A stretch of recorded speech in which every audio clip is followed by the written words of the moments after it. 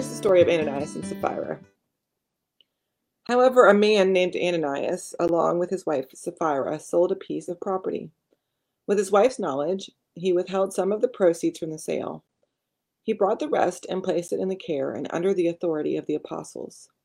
Peter asked, Ananias, how is it that Satan has influenced you to lie to the Holy Spirit by withholding some of the proceeds from the sale of your land? Wasn't that property yours to keep? After you sold it, wasn't the money yours to do with whatever you wanted? What made you think of such a thing? You haven't lied to other people, but to God.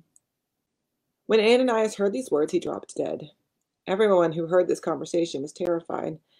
Some young men stood up, wrapped up his body, carried him out, and buried him. About 3 hours later, his wife entered, but she didn't know what had happened to her husband. Peter asked her, Tell me, did you and your husband receive this price for the field? She responded, Yes, that's the amount. He replied, How could you scheme with each other to challenge the Lord's Spirit? Look, the feet of those who buried your husband are at the door. They will carry you out too. At that very moment, she dropped dead at his feet. When the young men entered and found her dead, they carried her out and buried her with her husband. Trepidation and dread seized the whole church and all who had heard what had happened. Now, this is a weird story.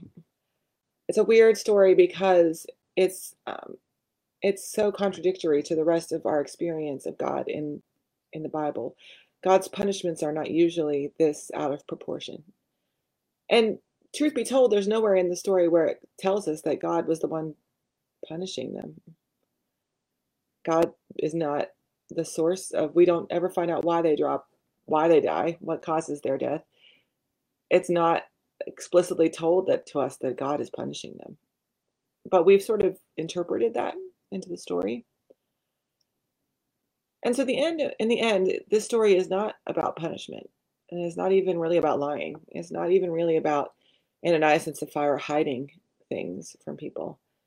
The story in the end is about the church and about commitment and about standards that we set that often are impossible for other people or for the church community itself to live up to.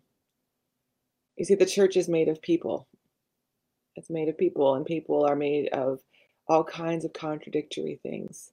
People are made up of all kinds of contradictory motives and opportunities and decision-making skills.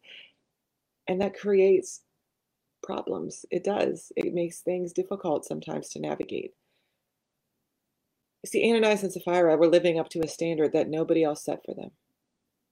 There was no rule that said they had to sell their property and give it to the church or give the whole amount to the church.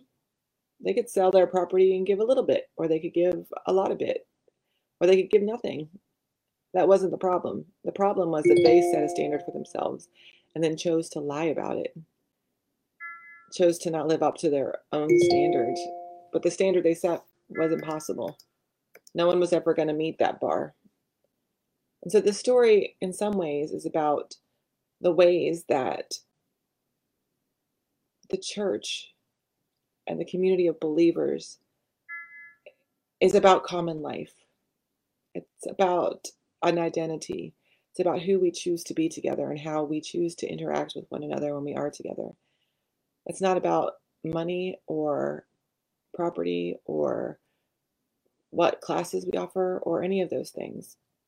It's about the community. It's about the people who are here.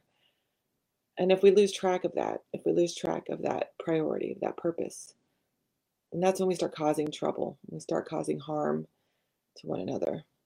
It's when we start doing things like shaming people until they leave, right?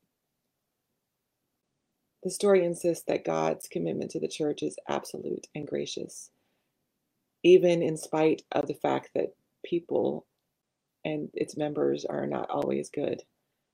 But if we keep that in front of us, that we are God's community first, we will be blessed.